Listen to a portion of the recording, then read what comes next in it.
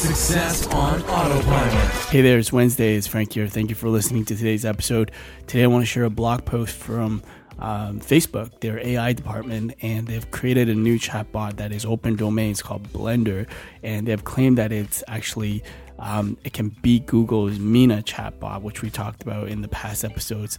And with this new chatbot, what they've done is they kind of build a foundation and start training on a 1.5 billion publicly available Reddit conversation. So they kind of started with that, and then from there added 3 additional skill sets, and that is the first one is to really understand empathy.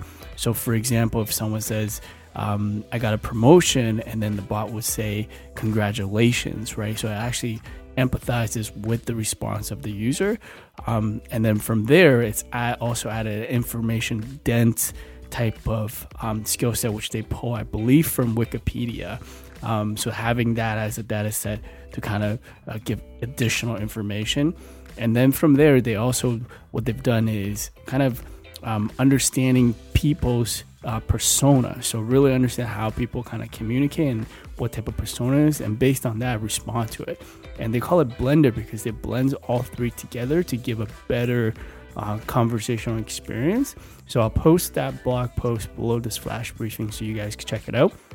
Let me know what you think. And this is completely open source, so you can actually build this chatbot if you wanted to.